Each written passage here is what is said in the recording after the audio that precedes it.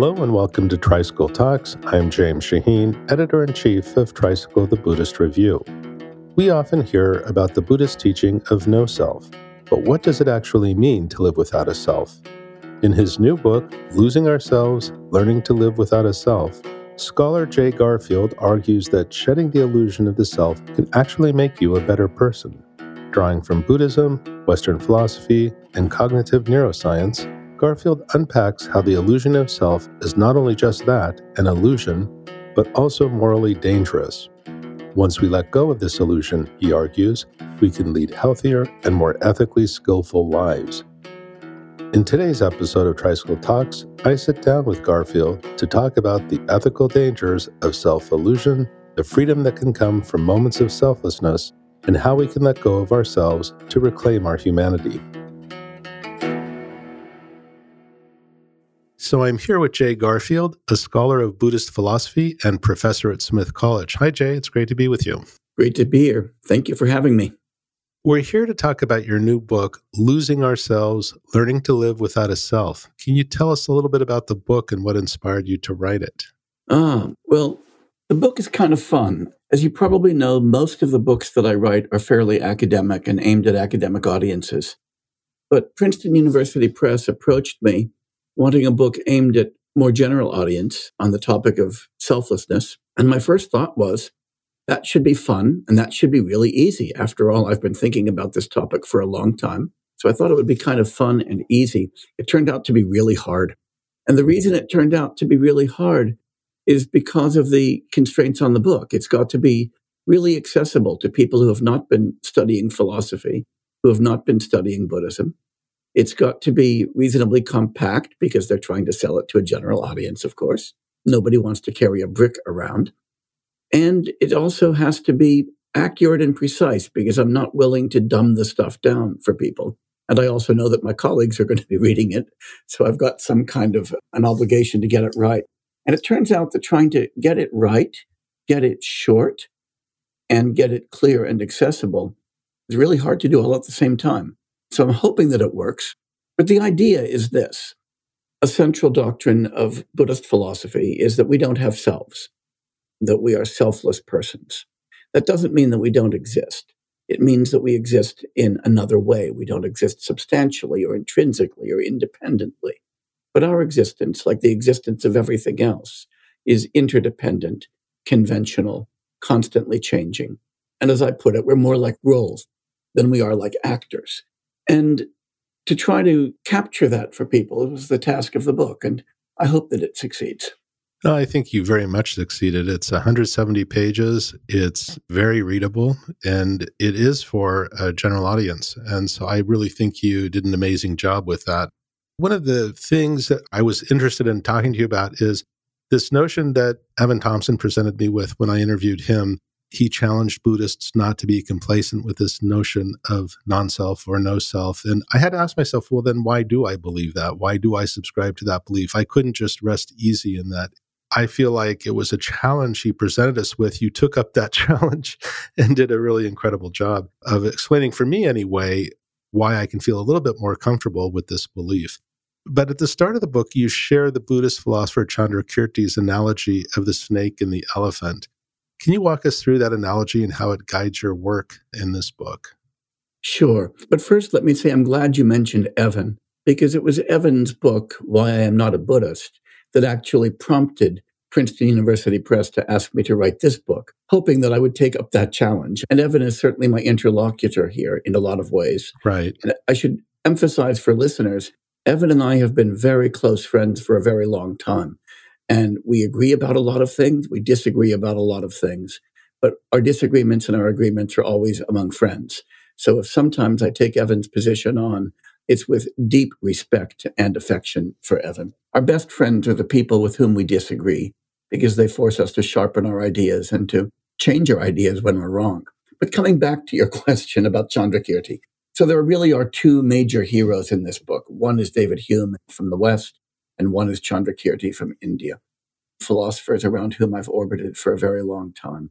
So Chandrakirti, in his text called Introduction to the Middle Way, the Sanskrit title is Madhyamaka Avatara, tells this great story about a guy who is really worried that there's a snake that's taken up residence in the wall of his house. And if you live in India, this is the kind of thing that can be dangerous, because typically the snakes who take up residence are kraits or cobras or things like that. And if you disturb them, they bite you and you die. So this guy is afraid there's a snake in the wall of his house. And so he searches the house and says, there are no elephants here. And so he relaxes. And Chandrakirti comments, we would think somebody like that was really stupid, wouldn't we? And so you kind of scratch your head when you look at this. But when you look at the metaphor, it actually makes a great deal of sense. The snake in the wall of the house is our innate sense of a self. That is our kind of atavistic feeling that when I ask who I am, there's a core me, a Jay, who's different from my body, different from my mind, the thing that owns my body and mind and that controls things, and that remains constant through my whole life. It's the thing that was there when I was born and will be there when I die. And if I believe in rebirth, it's the thing that I think will continue, and so forth. Or if I believe in heaven and hell, it's the thing that will suffer eternal damnation or go to its eternal reward. But anyway, the serpent is that self. The elephant is all of the other things that we might find that we could refute and convince ourselves that we're not selves. So, for instance, you might think, gee, I'm really identical to my body, maybe. No, I'm not identical to my body, so I've actually taken care of the problem of a self. Or you might think, I'm really my mind. And you go and refute the idea that I'm identical with my mind, and you say, wow, I've taken care of the problem of the self. And Chandrakirti's point is that we very often fail to identify the target of our analysis. And so we end up refuting something else and think that we've taken care of the job. Or another way to put this, we sometimes, after maybe refuting the idea of a self, then go ahead to identify ourselves with something else, with our body or with our mind or with our history or with a narrative or something like that, and then try to reconstruct a kind of individual identity. Chandrakirti's admonition is, pay attention to that object of negation. Pay attention to what you're trying to refute. Refute it, and don't replace it with something else. So in this book, I really try to draw the reader's attention to what we innately and instinctively take ourselves to be, and then to reconstruct what we actually are in a way that allows us to refute that innate misconception without falling into nihilism and without failing to construct any kind of positive account of our own identity as persons. So I can read your book and buy your arguments and say, yes, I can argue with this. This makes sense. But you refer to an innate, instinctive sense of ourselves. So I still fall prey to this delusion. Deep down, many of us are often very convinced that we have a self despite all logical argument. Yes, there is always a danger that when we do philosophy, we're actually succeeding in what a psychoanalyst friend of mine calls adding insight to injury. All we're doing is convincing ourselves intellectually of something we know we ought to believe, but in a way that doesn't really have much impact on our lives. Of course, that's one of the reasons that in the Buddhist tradition, we usually think of analysis or contemplation as a kind of midpoint between study or hearing, as it's sometimes referred, and meditative practice. And the goal of meditative practice and the role of meditative practice then is to internalize what we've learned through analysis to make it part of the way that we take up with the world. Now, of course, not everybody who reads this book will be interested in the meditative practice, and not everybody who reads this book will be interested in self-transformation. And that's fine. Not everybody has to have that as their project. But if your project is to come to understand yourself and to reorient your life, the book at least gives you the analytic material that you can take into meditative practice. But the other thing that I note in the book that I hope is helpful to people is that even though we do have a kind of innate atavistic tendency to reify ourselves, we don't do that all the time. I think we do it whenever we're called upon to think about who we are. And we kind of fall into that trap unless we're highly advanced practitioners for whom I've got tremendous respect and admiration, but that isn't me. I know I fall into that trap, and I fall into it constantly. But I do think there are a lot of times when we do succeed in forgetting ourselves, maybe in the contemplation of beautiful art, maybe in listening to music, maybe in a deep and meaningful exchange with a close friend, maybe playing a sport or engaged in practicing something at which we're highly skilled, where our sense of self and of subject-object duality just vanishes, and we suddenly realize at a certain point that we haven't been thematizing ourselves for a very long time. And of course, the moment we realize that, we've re-thematized it. But at least in retrospect, we recognize that we do have these moments of non-egocentric consciousness. So one way to think about the kind of transformation that we could be aiming at is to extend that amount of time in which we have that kind of egoless consciousness and to live our lives more in a flow state than in this kind of state of reified subject-object duality that I think really does get in our way. Right. You talk about the flow state, and I wonder in that state, what happens to our sense of agency and what happens to our notion of space and time? I mean, this literature is full of these moments, Levin scything the wheat in Anna Karenina, for instance, just one example. All of us have experienced, whether in sport or in writing or in doing anything that we do when we do it well, we've all experienced that flow state, I think. And we, of course, want to cultivate and even lengthen those moments. And as you say, we come back to ourselves and all of a sudden we have a consideration, gee, I'm really great or something. And we lose it, but we do feel free in that state. But the freedom is a very different kind of freedom than we normally think about. Could you say something about that? Yeah, I think that's right. I think that's exactly the right question to ask, because oftentimes, and I think this isn't exclusive to the Western tradition in any sense, this is something that I think people all over the world do, we tend to run together a particular kind of freedom and agency. And so it's easy to think that to genuinely be an agent, we have to have some kind of transcendent freedom where our actions or our intentions are exempt from the general causal nexus and that they're just spontaneous. We just do things because we want to rather than because we've been caused to. And we often distinguish mere movement or behavior from action on the grounds that the latter is undertaken freely and the former is completely determined by causes and conditions. And if you think of agency like that, then agency has to be a myth because we're actually physical organisms in a physical world, and everything that we do is caused, and we want it to be like that. That is, you want your actions to be caused by your intentions.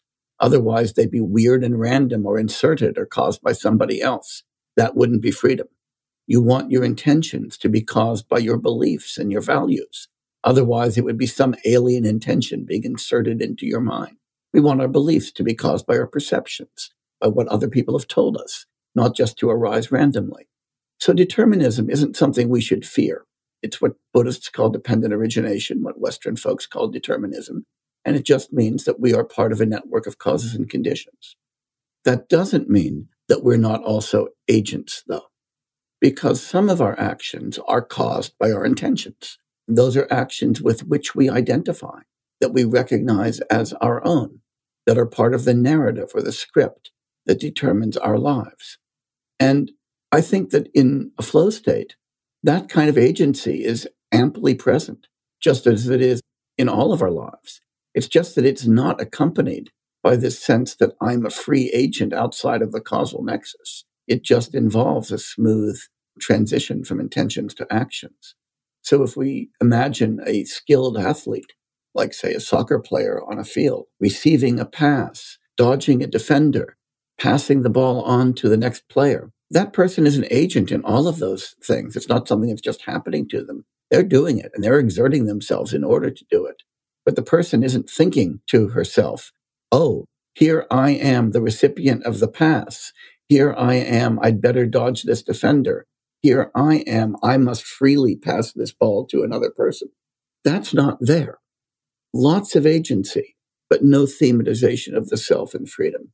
And I think we need to free ourselves from the illusion of transcendental freedom in order to appreciate the kind of freedom that we do have, namely the ability very often to act in accordance with our intentions and our values.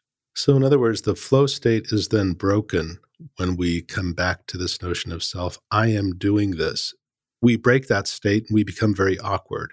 And less skilled and less happy, less aware of actually who and what we are. You said something about most of us are experts at walking. We just walk. But I thought of this character from an Italian novel during the early days of psychoanalysis, Confessions of Zeno. And he begins to consider what it means to walk. And he thinks of all the muscles that are triggered. And he starts to think of the number of bones in his feet. And he's the classic early neurotic. And he begins walking with a limp because he's overwhelmed by the complexity of the action that his self enters into. So it was very much a description of what you're talking about, I think. The need to have that kind of deliberate, thematized attention to ourselves and to action is something that is important when we're learning skills, but we don't do that because it's the end state. We do that in order to kind of carefully attend to who we are and what we're doing. But expert performance requires that we shed that, and I think that's really important. So in other words, the subject-object duality, this notion of a self, can actually be a tool for the amateur who's learning. Is that right? It's sort of heuristic, or is that wrong? I think that's so. I mean, it doesn't require reifying the self, but it does really require a kind of, I think, an explicit and dualistic kind of framework. So there's a whole lot of very cool research in sports psychology about the difference between that attitude and flow state. And it turns out that if you're a novice at a particular task, and this, by the way, has been replicated not just for golf, but for surgery, when you're first learning a skill, it's really important to have self-directed attention. How am I breathing? How am I standing? Where are my hands? What am I doing? Where is my attention? And if you inhibit that self-attention by using a distractor, like, for instance, asking people to listen to music or something like that, novice performance degrades very rapidly. On the other hand, if you ask experts to engage in that same kind of attention, where are my hands? How am I breathing? How am I standing? What am I doing? Their expert performance degrades dramatically.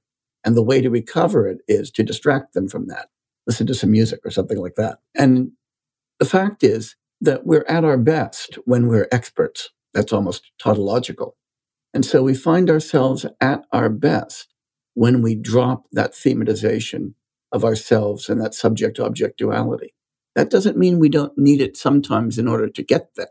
And after all, if we start losing our ability to interact with others spontaneously and effectively, we may go into therapy. And what does our therapist do? She directs our attention to who we are, how we're feeling, what we're thinking, and takes us back to novice state. We don't want to then go back into the world and constantly be as self-conscious as we would be in psychotherapy. We want to be able to shed that and to act spontaneously again, because when we're spontaneous, we are at our best. So I want to get back to self as illusion again. It's not just semantics. You write that it obscures our own identities from us and, quote, generates a perverse moral vision that engenders an instinctive attitude of self-interest and egoism that none of us can rationally endorse, and from which we would happily free ourselves. So we can come back to this later, but can you share briefly about the ethical consequences of a belief in self? Yeah, I think this is really where the rubber hits the road, because it's one thing to think abstractly about personal identity, to think about the metaphysics of bodies and minds and persons and so forth. But it's quite another to think about who we are and how we ought to think about our interactions with other people, in particular in ethically charged situations. And actually, most of our lives are ethically charged in one way or another. And we can put the point this way. For anybody who studied economics, especially, say, microeconomics or game theory, we get this definition of rationality as the disinterested pursuit of our own immediate self-interest, right? So that I'm rational if I adopt a strategy that makes sure that I've got more chips at the end of the game than anybody else.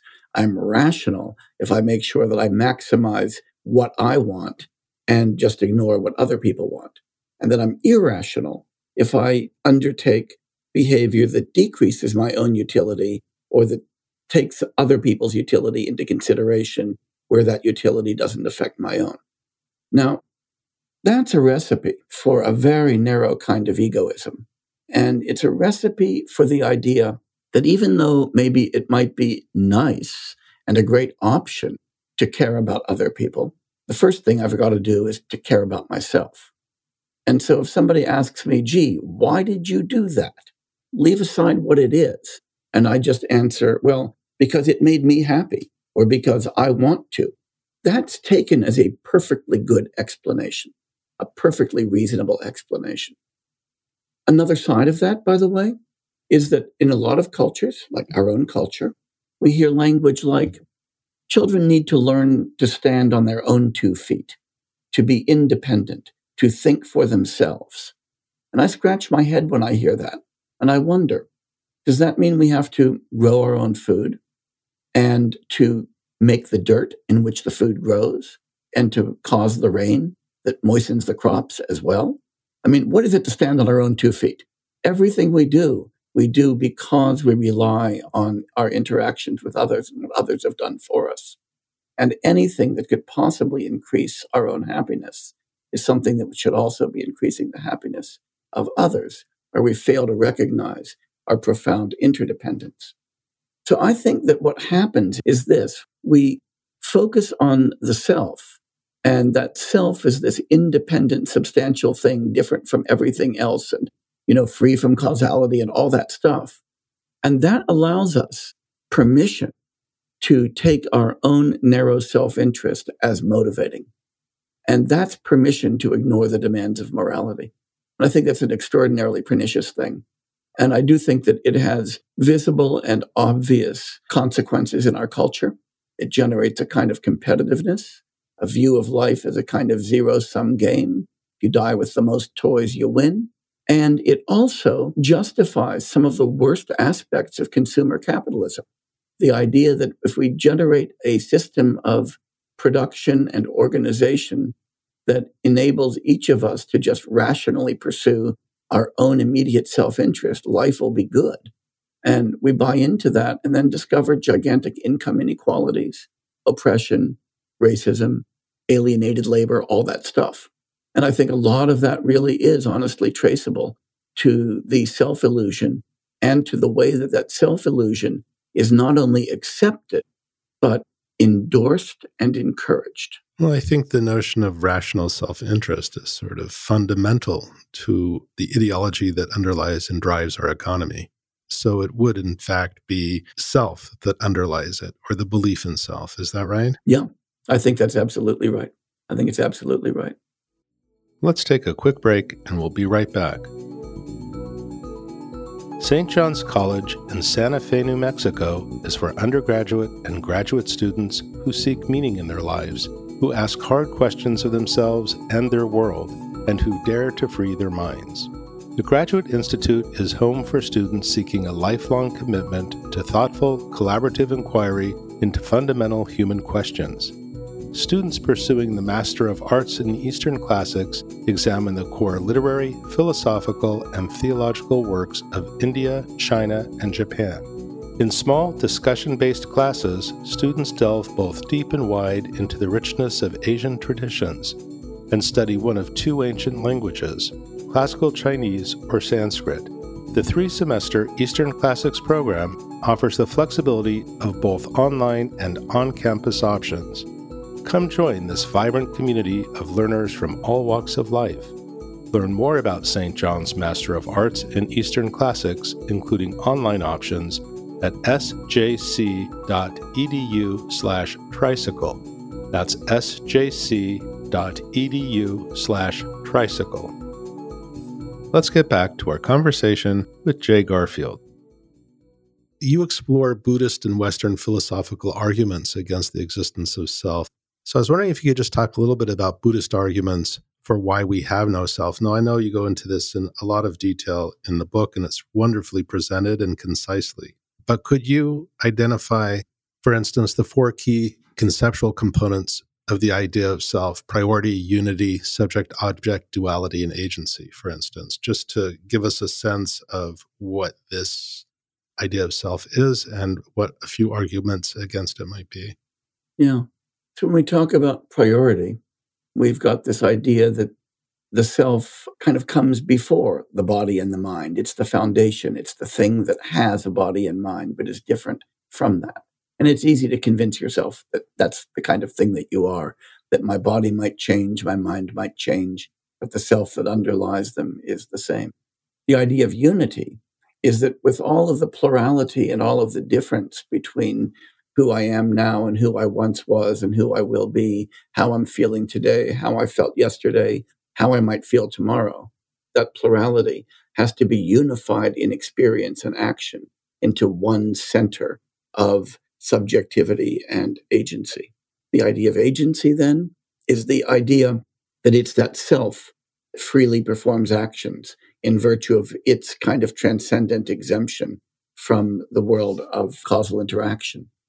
And the idea of subject-object duality is the idea that the experience we have is primordially structured, just naturally structured, in the way that there are subjects and then a world of which we are subjects. The great metaphor for that is the metaphor that the Austrian philosopher Ludwig Wittgenstein uses in his book Tractatus Logico-Philosophicus, when he says, when we think about the self, it's like the relation between the eye and the visual field, that the visual field discloses that there's an eye, but the eye isn't in the visual field, just as the world that we experience discloses the fact that there's a self standing behind it, even though that self isn't anything in the world. So I think those are the real components of the self. And when we spell them out that way, they're all just wonderfully familiar. I think of myself as experiencing the world, not as a thing embedded in it. I think of myself as somebody who acts on the world, not somebody upon whom the world acts. I think of myself not as a committee, but as a single thing. And I think of myself not as one of the many phenomena, but as something ontologically and axiologically prior to all of those. I think that that really captures the serpent that's in the wall. When Buddhists argue against the existence of such a thing, they argue that if we just look analytically into what we are, the analogy that Chandrakirti uses, that he draws from the Questions of King Milinda, a great paracanonical story, is the analogy of a chariot, though I always prefer to think of it as a garden cart, because we've all been frustrated by assembling garden carts. And we know that when you've got a heap of garden cart parts, you don't have a garden cart. We also know that when you assemble them, you've got one. But if you take a look at it, it's not identical to those parts, or you would have had it even when the box was delivered. It's not identical to those parts even so arranged, because if there's a defective wheel and you send it back and get a new one, you've still got the same garden cart, but just another wheel. And you also know that it's not something different from the cart, because if you take all the parts away and say, I don't want the parts, I just want the cart, there's nothing left at all. And so, as Chandrakirti puts it, we're neither identical to our components, nor are we different from them. We're not something that stands by and owns them. We're not something that you somehow find in them. And Chandrakirti points out we're not even simply supervenient on those parts. Rather, we're supervenient on the whole network of social and biological relations that determine and constantly affect those parts. So that our identity as persons is not a metaphysical identity, but a conventional, or as I like to think of it, as a hermeneutical, an interpretative identity that gives us the people, the persons who we are. But we can quite tidily think of ourselves as persons without thinking about that snake in the wall as the owner of that person. So what if somebody says to you, oh, I'm a person then? Isn't that just a substitute for a self? But you make it very clear that the distinction is an important one. Can you say something about that? Sure. A person is, in some sense, a substitute for the self.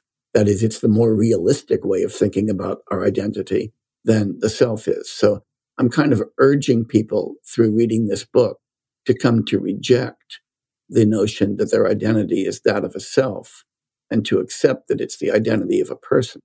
The big differences are that those crucial components of the self that you mentioned a moment ago, unity, agency, priority, subject-object duality, none of those are present in a person. Persons are constantly evolving, causally open sequences of psychophysical processes, interpreted as real through the social, political, biological kinds of conventions and ways of behavior that we have.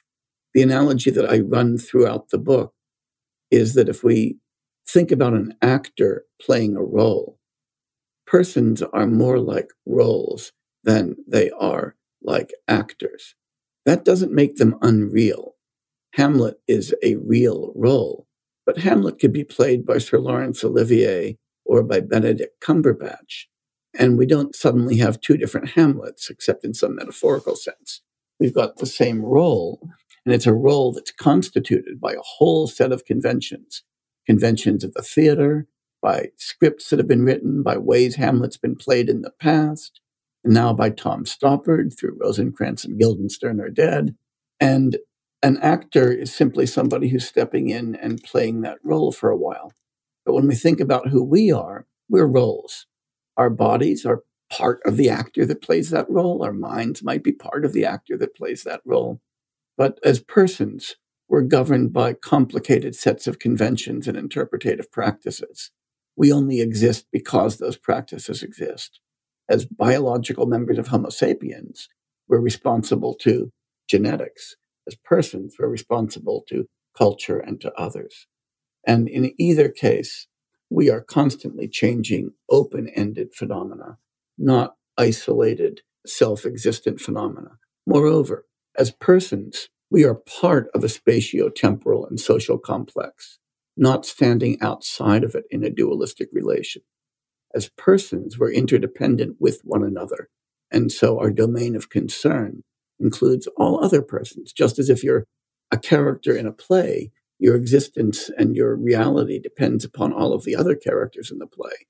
We couldn't have Hamlet as a one-character event. You need Ophelia and Polonius and all of those other guys to make it go. So how do we affirm the reality of the person while denying the reality of the self? Well, I think just by being very clear-eyed. When we deny the reality of the self, all we deny is the existence of that unitary, subjective, free, independent core that is somehow prior to and independent of all of the other stuff that we do and all of the causal relations and social relations into which we enter. We can deny that without denying that as persons we're perfectly real. Think about other kinds of conventional composites.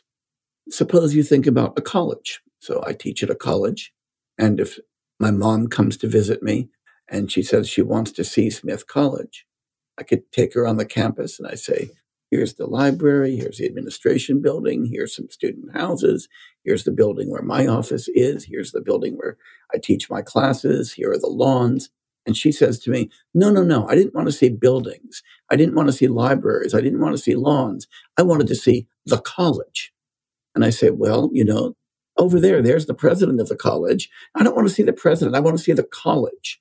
At some point, I'm going to look at her and say, what are you actually looking for? And she said, I don't want the buildings. I don't want the lawn. I don't want the admissions procedures. I don't want the catalog, and I don't want the courses. I want to see the thing that has all of those. At that point, I'm going to say to her, there is no such thing. And if you think there is such a thing, you have a profound misunderstanding of what a college is.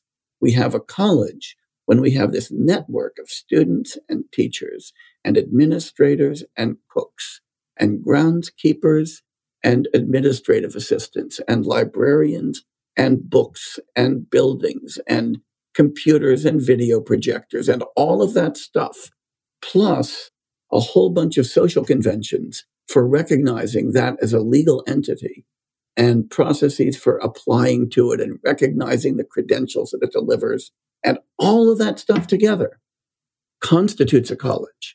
but it doesn't constitute some core thing that's got those.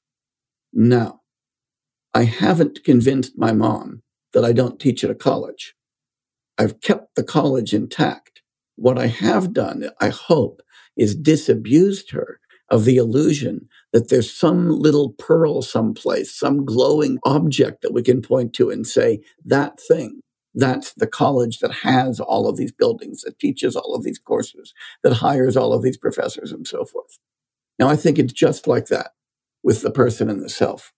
We can convince ourselves through clear-eyed reasoning that there's nothing in us that answers to the mythos of the self, but that seeing that there's nothing like that doesn't mean that we cease to exist as persons. Just a digression for a moment. You use the word conventional a lot. How are you using that word as opposed to what? As opposed to substantial, as opposed to existing primordially in the absence of any human convention. And when I use the word conventional, I am quite self-consciously using it in a way that Chandrakirti uses it, but also as David Hume uses the word custom. That is, it reflects the way that we behave collectively, the agreements that we make, whether tacit or explicit. So driving on the right side of the road in the US and on the left side of the road in the UK, those are each conventions. The Geneva Conventions are conventions. It also means what we do when we come together, like the Democratic National Convention. But convention also means ordinary or everyday, the way we behave ordinarily. So my custom of taking a walk with my dogs first thing in the morning, we might say, is one of the customs or conventions in which I participate. So I think of conventions as comprising habits, ordinary everyday ways of being, ways of thinking, ways of talking, explicit agreements that we make, tacit agreements that we make. And my part of the claim of this book is that when we think about what constitutes our own identity, we see that that identity is constituted by a very vast and complex and often invisible web of conventions that brings us into existence, not some kind of prior metaphysical fact. So what we're getting at in so many ways is that we exist only in relationship to each other and everything around us. Precisely. You also turn to Dogen's Genjo koan, Mm-hmm. and I just want to quote that. To study the self is to forget the self. To forget the self is to be actualized by the myriad things. When actualized by the myriad things, your body and mind, as well as the bodies and minds of others, drop away. No trace of realization remains. And this no trace continues endlessly. So can you walk us through this passage and the connection between absence of self and engagement with the world?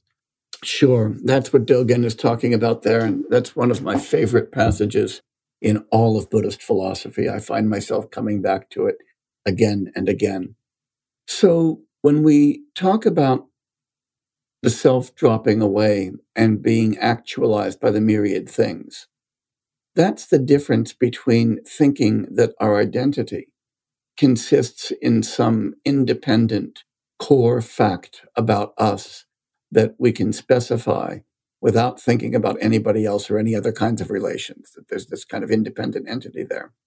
But to be actualized by the myriad things is for our identity as persons to emerge in our interaction with other objects in the world that we inhabit, with other persons who coexist with us in the world we inhabit, with other kinds of sentient beings, with social practices, with our past, with our future, and so forth. Those are the myriad things.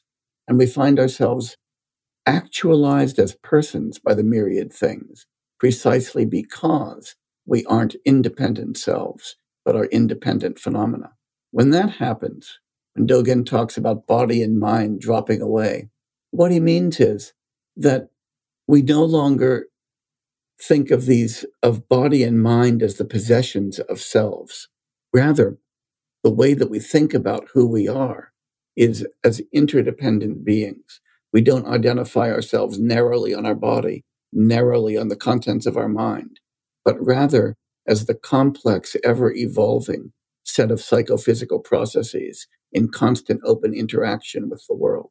Again, actualized by the myriad things. When he says that at that point, no trace of realization remains, there's not an entity that remains behind. Rather, we're recognizing the fact that we exist only as nodes in this interdependent web. And it's that recognition of our interdependent nature that goes on through causal processes.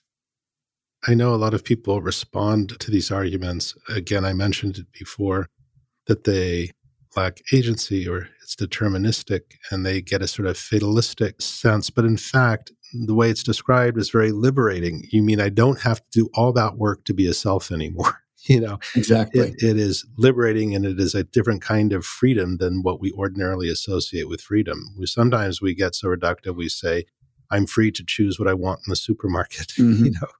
But this sort of freedom is the freedom not to have to be a self or sustain that self. It's a lot of energy that goes into that. Yeah, we could think of it as the Chris Christopherson, Janis Joplin conception of freedom. Another word for nothing left to lose. We don't have a self that we have to protect. We don't have a self that we have to be afraid of losing. And that is a freedom from illusion, as opposed to a freedom to do some particular thing. And I think that kind of freedom from is pretty central to a lot of Buddhist thought. Yeah, there's no one special to be. And the flow state you describe is a perfect example of that freedom. I think that's very appealing. The question of self is a deeply ethical one, and you write that the illusion of self is also bound up with moral egoism. Can you share more about how moral egoism structures our political and economic landscape? Moral egoism is simply the idea that my own narrow self-interest is at least prima facie motivating and justifying. So that if I do something, anything, right? If I explain why I did it, and I say, because it made me happy to do it, or because I wanted it, that by itself constitutes at least a basic, even if defeasible, justification for the action. Now, we might say, oh, gee, there's other strictures that undermine that justification. So, for instance, if it's, torturing kittens, somebody might say, well, it might make you happy, but look what it's done to the poor kitten, right? But notice that it's making me happy was on the positive side of the ledger. It was just overridden by what was on the negative side of the ledger. And the idea that the positive side of the ledger is my own narrow self-interest is moral egoism. The moment we allow a self into the picture, then moral egoism is just hiding in the closet. Because the moment I've got a self and everything else is object for that self, then there's a fundamental ontological divide, a divide in the nature of being between me and everything else. Everything else is my object, I'm the subject. Everything else is the patient of my actions, I'm the agent of those actions. And so there's something very special about me. And that becomes the kind of unspoken justification for the morally egoistic attitude. But once you've got the morally egoistic attitude, then the interests of others have to be defended as somehow overriding my own interests. And that's very hard to do. I mean, I can always find reasons that my interests are actually more important to me, at least. And so I might say something like, oh yeah, she can pursue her own interests, but I don't need to worry about them. I'll pursue mine, each to their own, every person for themselves. And then it's a short step from there to a kind of competitive social arrangement where we say, okay, life is basically a race. The person who's fastest wins. And my goal is to stay in my lane and get to the finish line before everybody else. To think that life is basically competitive. So if I'm able to achieve a distribution of goods that gets them all in my pocket and leaves everybody else impoverished, that's fine. If they had competed harder, they would have got it. And they didn't. So it's good that I won that way. And when we do that, that breeds not just a disinterest in the welfare of others, but a kind of disregarding of the welfare of others. And we hope that that's remediated by a kind of invisible hand that's going to result in all of this selfish competitive behavior somehow generating equitable prosperity and happiness, and that we can each take enough joy in the fact that other people have beaten us that we'll be happy. But it doesn't, right? It simply leads to self-alienation, to alienation from others, to a deeply misleading view of that in which happiness consists, a reduction of happiness to possession or pleasure. That's what Marx called commodity fetishism, when we think that somehow just having goods makes us happy. It leads to our alienation of our own being in the pursuit of what looks like success. None of that's good. None of that's good. And all of that, I think, is inevitably grounded in the self-illusion. So I actually hope that if we can extirpate the self-illusion, we can take some strides in the direction of social justice. We can take some strides in the direction of actually caring for others, of cultivating friendliness, of greater impartiality, of being able to take joy in the success of others and not only in our own vanquishing of them. And I think that generates a healthier society and healthier individuals. Well, you've just described the Brahma Viharas, which I was going to mention next, as really an antidote to this clinging attachment to a belief in self.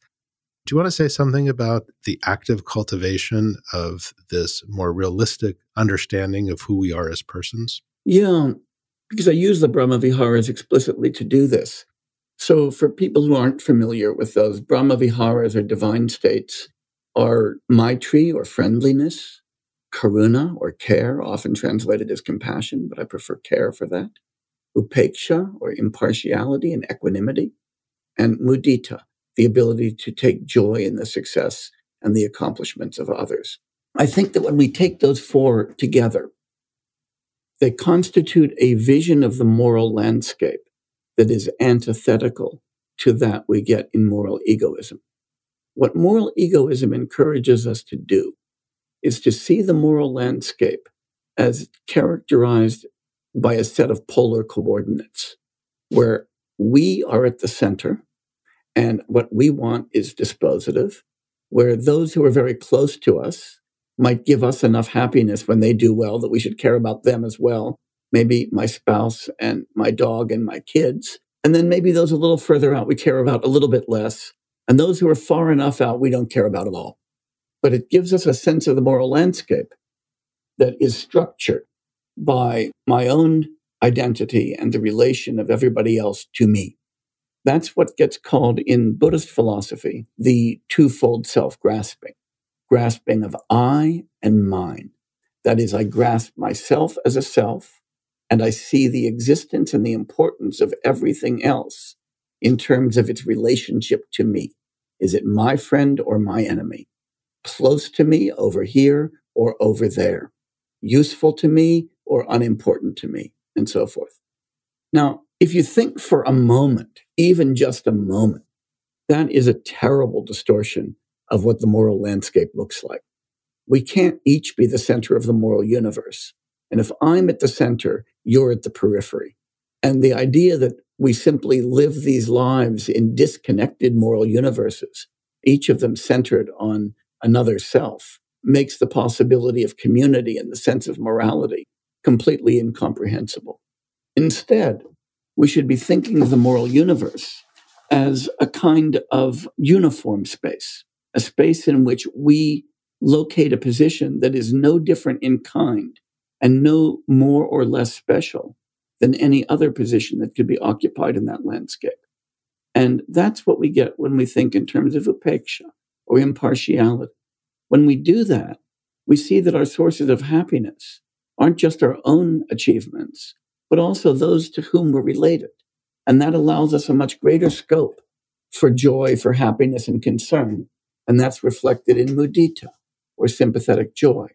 It enables us to recognize our interconnectedness with others, and hence the fact that we're bound by friendship or maitri. It causes us to react to others' distress with care and not with callousness. And that's karuna. And I think that those four aspects valorized in the Buddhist tradition is what we might call cardinal virtues, work together primarily to ask us to reorient ourselves in the moral landscape. Well, thank you. That's so well put. I think there are some fundamental assumptions. I just want to get to another one of them that we consider, universal and true For instance, we have this impression that one day we just discover ourselves as infants. We say, hey, I'm here. And then we notice that there are others. But you're citing studies that suggest that it's really we begin to become aware of ourselves only in relation to the other through awareness of and recognition by second persons. Do you want to talk about that a little bit? Yeah, I think it's very powerful. And it's an idea that we can come at either philosophically or empirically. And you're referring to the empirical work that I cite. And the real hero of this, or heroine of this, is the English psychologist Vasudevi Reddy, who's done dramatic and path-breaking work exploring the way that infants come to know that they themselves are persons or come to recognize themselves as beings. And she's pointed out that infants do that by first recognizing the personhood and the sentience of someone else, typically our mother or a caregiver. And we come to recognize ourselves as persons by seeing that that person responds to us as persons. And so it's not that we first look inside and say, wow, I'm a self, I'm a sentient being, or I'm a person, and then wonder whether other people are. An infant can't wonder whether its mother is a person. That has to be taken for granted. And that's the basis upon which we develop our entire concept of personhood, and then come to see that it applies to us as well. But what Vasudevi Reddy shows, and what other philosophers have shown before her through philosophical argument, but not nailed down so rigorously as she does, is that we can only come to understand ourselves as sentient-minded beings by already having that concept to apply to ourselves. And the only way we can develop that concept is by seeing that sentience, that mindedness, that personality instantiated in others. So second persons are actually prior in that sense to first persons. Yeah, that's so counterintuitive. It's sort of very surprising to hear, but it makes sense in the framework of no self or non-self. Absolutely. And, philosophers like K.C. Bhattacharya and like Levinas have been emphasizing this, for a while. Wittgenstein in the Philosophical Investigations makes much the same point. But if it's abstract philosophical argument, people kind of shrug their shoulders and say, well, that's just what weird philosophers think. I'm really happy that Vasu Reddy really nails it down with beautiful, rigorous studies showing how infants come to know themselves as second persons for another before they understand themselves as first persons. And I think it's really beautiful. It reminds us that part of our gratitude towards those around us is a gratitude for our own identity, which is conferred by those around us and revealed to us by those around us. A lot of people find this notion of no self or non-self frightening, where it's occasioned by a sense of loss or groundlessness.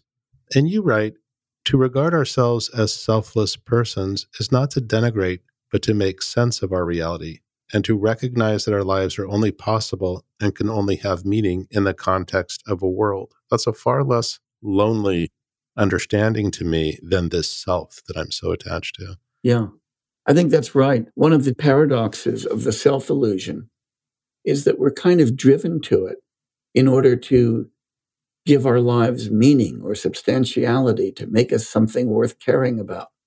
And the cruel irony is that nobody would care about a completely independent, inaccessible being outside of space and time that's unrelated to everybody else. I mean, we build something that's totally fictional, but also not even desirable as that bulwark. And we neglect the fact that if we simply pay attention to who we are, and that our being is, as Thich Nhat Hanh puts it, interbeing, and that interbeing is a really beautiful way to be. We don't need that myth to give our lives meaning. And in fact, that myth eviscerates our lives of meaning rather than enhances any meaning that we already have. You also discuss language later in the book. Can you share how language comes into play in how we understand ourselves as persons? Because language seems to be so much of what we simply are. As persons, we've, of course, evolved to be language users. That's one of the things that's quite distinctive about members of Homo sapiens among all of the other sentient animals on Earth. And language helps constitute us in important ways as persons. Here's how. Part of what it is to be a person is to have beliefs, desires, hopes, and fears, what philosophers call in our technical jargon, propositional attitudes. That is, states of mind that can be characterized by having propositional content. So I believe that snow is white. I hope that the war in Ukraine will be over soon. I fear that Chernobyl might melt down again.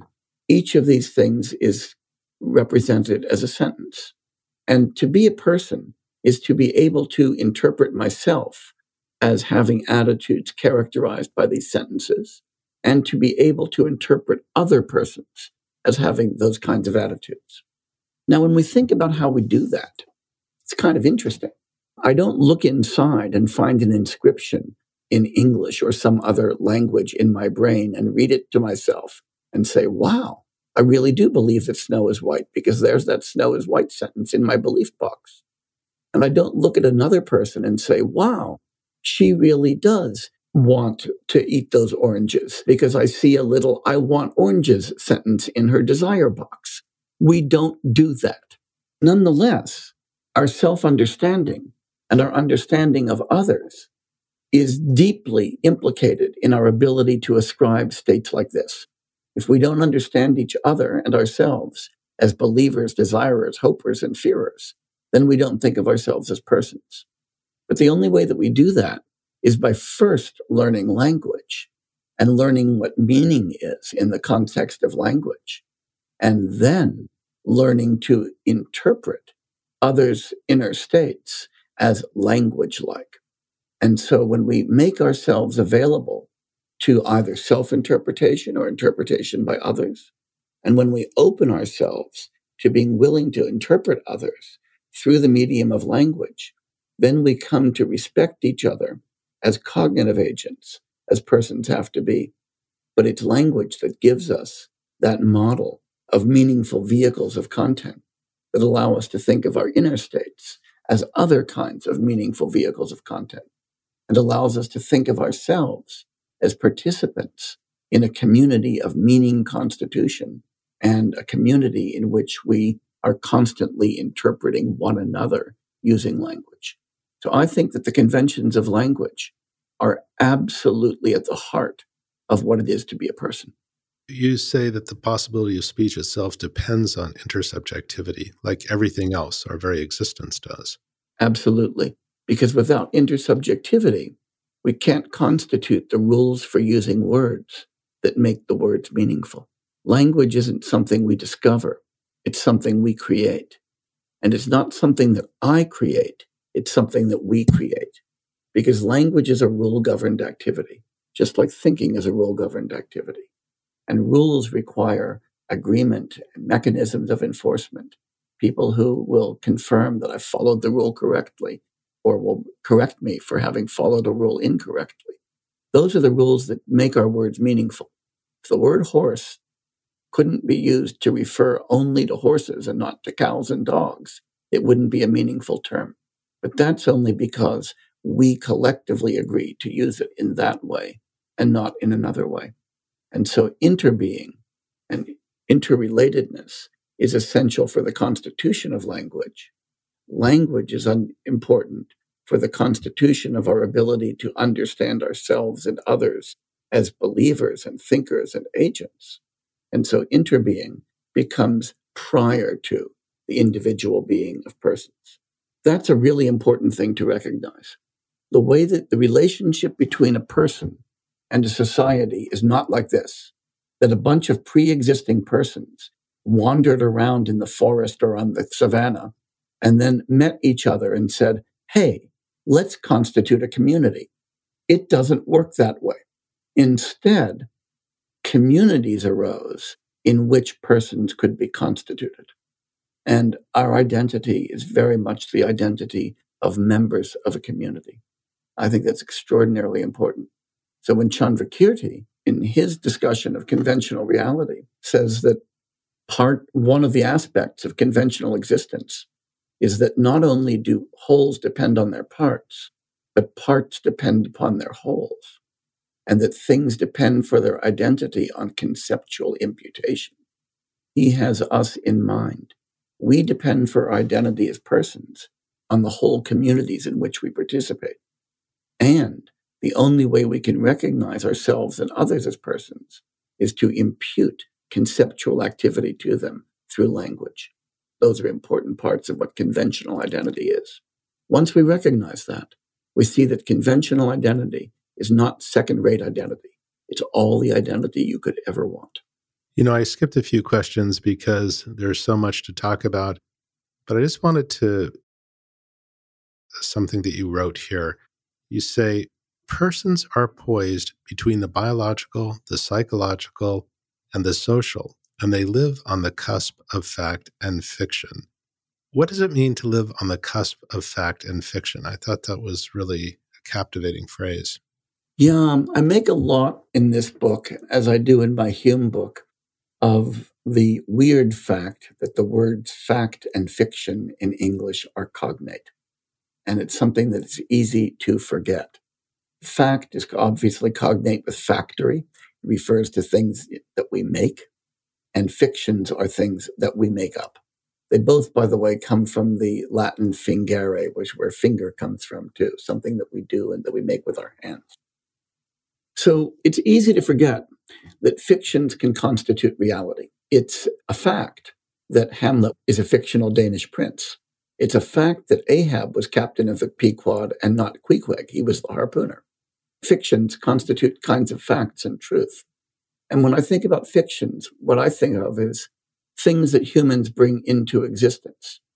Among the things that humans bring into existence are human beings, are persons. We're brought into existence by the network of social and biological conventions in which we participate, by the narratives that we construct for ourselves and that are constructed by others around us. So we are fictions. We're as much fictions as Hamlet is in some respects. In other respects, not, because we're part of a much broader and less optional fiction than the one that Hamlet participates in. But what I want to emphasize in that little remark is that fictions create facts. And fictions, of course, also rely on extra-fictional facts in order to create them. Our bodies aren't necessarily created as fictions, and part of our existence is biological. But our personhood is very much an artifact. And Hume pointed out that we're natural artificers. The best artifact that we've ever created is ourselves, persons. And for that reason, while we're factual, we're also fictional. We're biological organisms, but we only become persons in the context of our social existence. So the social, the biological, the factual, and the fictional all come together in personhood. So you write that we are distinct, though, from literary persons because we are embodied, embedded, and inactive in the world. We are embodied. Hamlet doesn't have a body, not a real one, though he is instantiated by different bodies when people perform the play. We are not optional. We can either choose to read Shakespeare or not. We can't choose whether to live our lives or not. While Hamlet might be embedded in Shakespeare's narrative and in the conventions and history of the theater, we are embedded in a much, much wider context. And so when we talk about the difference between fact and fiction, what makes us different from those kinds of fictions is the breadth and depth of our embedding and of our mandatory biological instantiation and mandatory enaction of our lives. But that's all, as I say, enacted, embodied, and embedded. And that's really what makes us go. That's not independent selves who happen to encounter one another. And how does this inform, then, how we can care about others and live a moral life? Well, once you see that we are not solo improv stand-up players, but rather members of a vast improv collective, you recognize that the only way that I can succeed is if we succeed. The only way I can be happy is if we're happy. And the only way my life can be meaningful is if our lives are meaningful. And I think the recognition that our identity is co-constituted, the recognition that the only kind of identity that we have is interdependent and not independent identity, allows us to respond to others with gratitude, with care, with friendship. And that's the moral attitude that I think we ought to be encouraging. And I think that in general, each of us, no matter how egoistic we might start, will find out that we're happier when we shed the egoism and discover through mudita, or this sympathetic joy, that the world is full of sources of happiness, and most of them aren't me. Yeah, to sum it up, you write, to accept that you have no self is not to reject your identity. It is to reclaim your humanity. That's how I see it. So, Jay Garfield, it's been a pleasure. For our listeners, be sure to pick up a copy of Losing Ourselves, Learning to Live Without a Self, out on May 17th. You can pre-order now on Amazon and elsewhere. So thanks again, Jay. Thank you very much. It's been a real joy talking with you, and I hope that people enjoy our conversation. You've been listening to Tricycle Talks with Jay Garfield. We'd love to hear your thoughts about the podcast, so write us at feedback@tricycle.org to let us know what you think. Tricycle Talks is produced by As It Should Be Productions and Sarah Fleming. I'm James Shaheen, Editor-in-Chief of Tricycle the Buddhist Review. Thanks for listening.